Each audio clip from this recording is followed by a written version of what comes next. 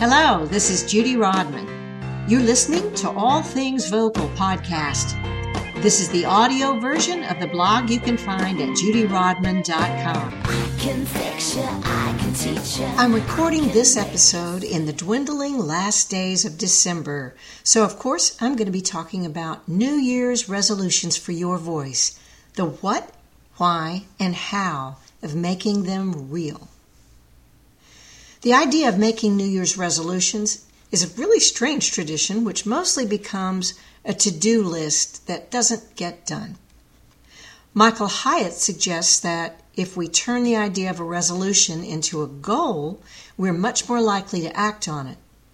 I'd go farther and say that every goal needs a plan. So as we pause here between the old and new year, I suggest that you make a plan to turn some resolutions and goals into reality for your voice. Here's the first one. Find it. Finding your voice includes exploring both nature and nurture, also known as hereditary and environmental factors. Both physically and psychologically, you can resolve to explore your vocal territory. Most people have more range and resonance than they know. And most people have deep waters of life experiences, spiritual connection, and worldview that they haven't consciously explored and possibly even reformed or reshaped. Who are you, and what do you know that could make the world a better place? It's time to choose or create songs or speeches that deliver the messages you want to speak or sing with your own unique, full voice. Another resolution. Heal it. Almost all vocal damage can be reversed by taking enough time for voice rest and then diagnosing and addressing the cause of the vocal damage or strain. Quite often, bad vocal techniques need to be retrained to get excessive air pressure and tightness off the vocal apparatus. Sometimes it's the speaking voice that's straining or damaging the singing voice. Sometimes it's acid reflux requiring dietary changes and possibly medication. Sometimes it's psychological issues creating a whole body tension and guarding behavior that sabotages breath control and other areas of the voice. And sometimes it's some other physical or emotional disease or condition. Change your diet or other habits. Get yourself healthy or to the doctor or the coach. Whatever it is, it's time to figure it out and then do something about it. Next resolution for your voice, improve it. Everyone, as long as they have breath, including yours truly, can learn something new. If you know you have chronic vocal issues or limitations, there truly are keys to help you break through those seemingly solid walls, no matter what your age. If you've stopped using your voice for some reason, it's time to get it back, and then some. If you are currently speaking or singing consistently, it's time to get curious about just how far you can go to gain more vocal ability and lose some vocal fatigue.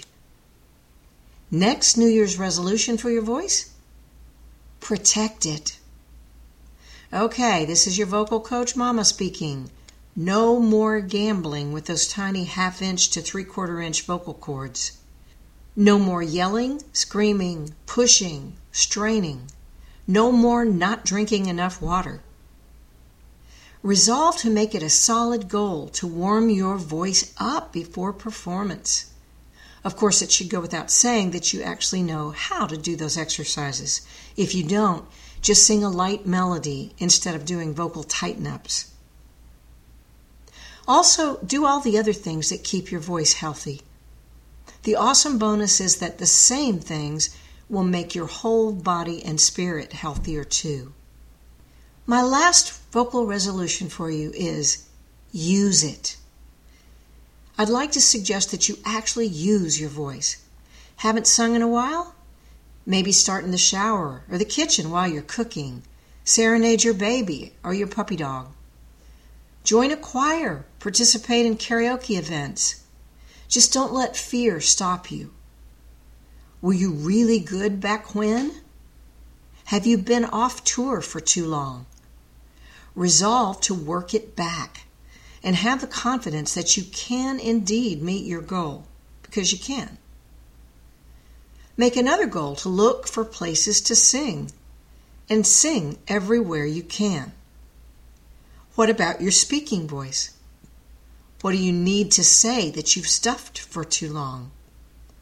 Have you ever thought about having or restarting a speaking or voiceover career? The world needs your wisdom, your view, your understanding, and your vocal connection to them. Use it or lose it. It's time. So, what's stopping you? Time? You're in charge of your time allocation. Accept your responsibility. Finances? You're reading this blog at no cost, aren't you? There are many economical ways to train your voice, even professionally, including all the courses I have available on my site. And you don't have to take 10 vocal lessons to get better. Even if you could take one, it should move you towards your goals. Is fear stopping you?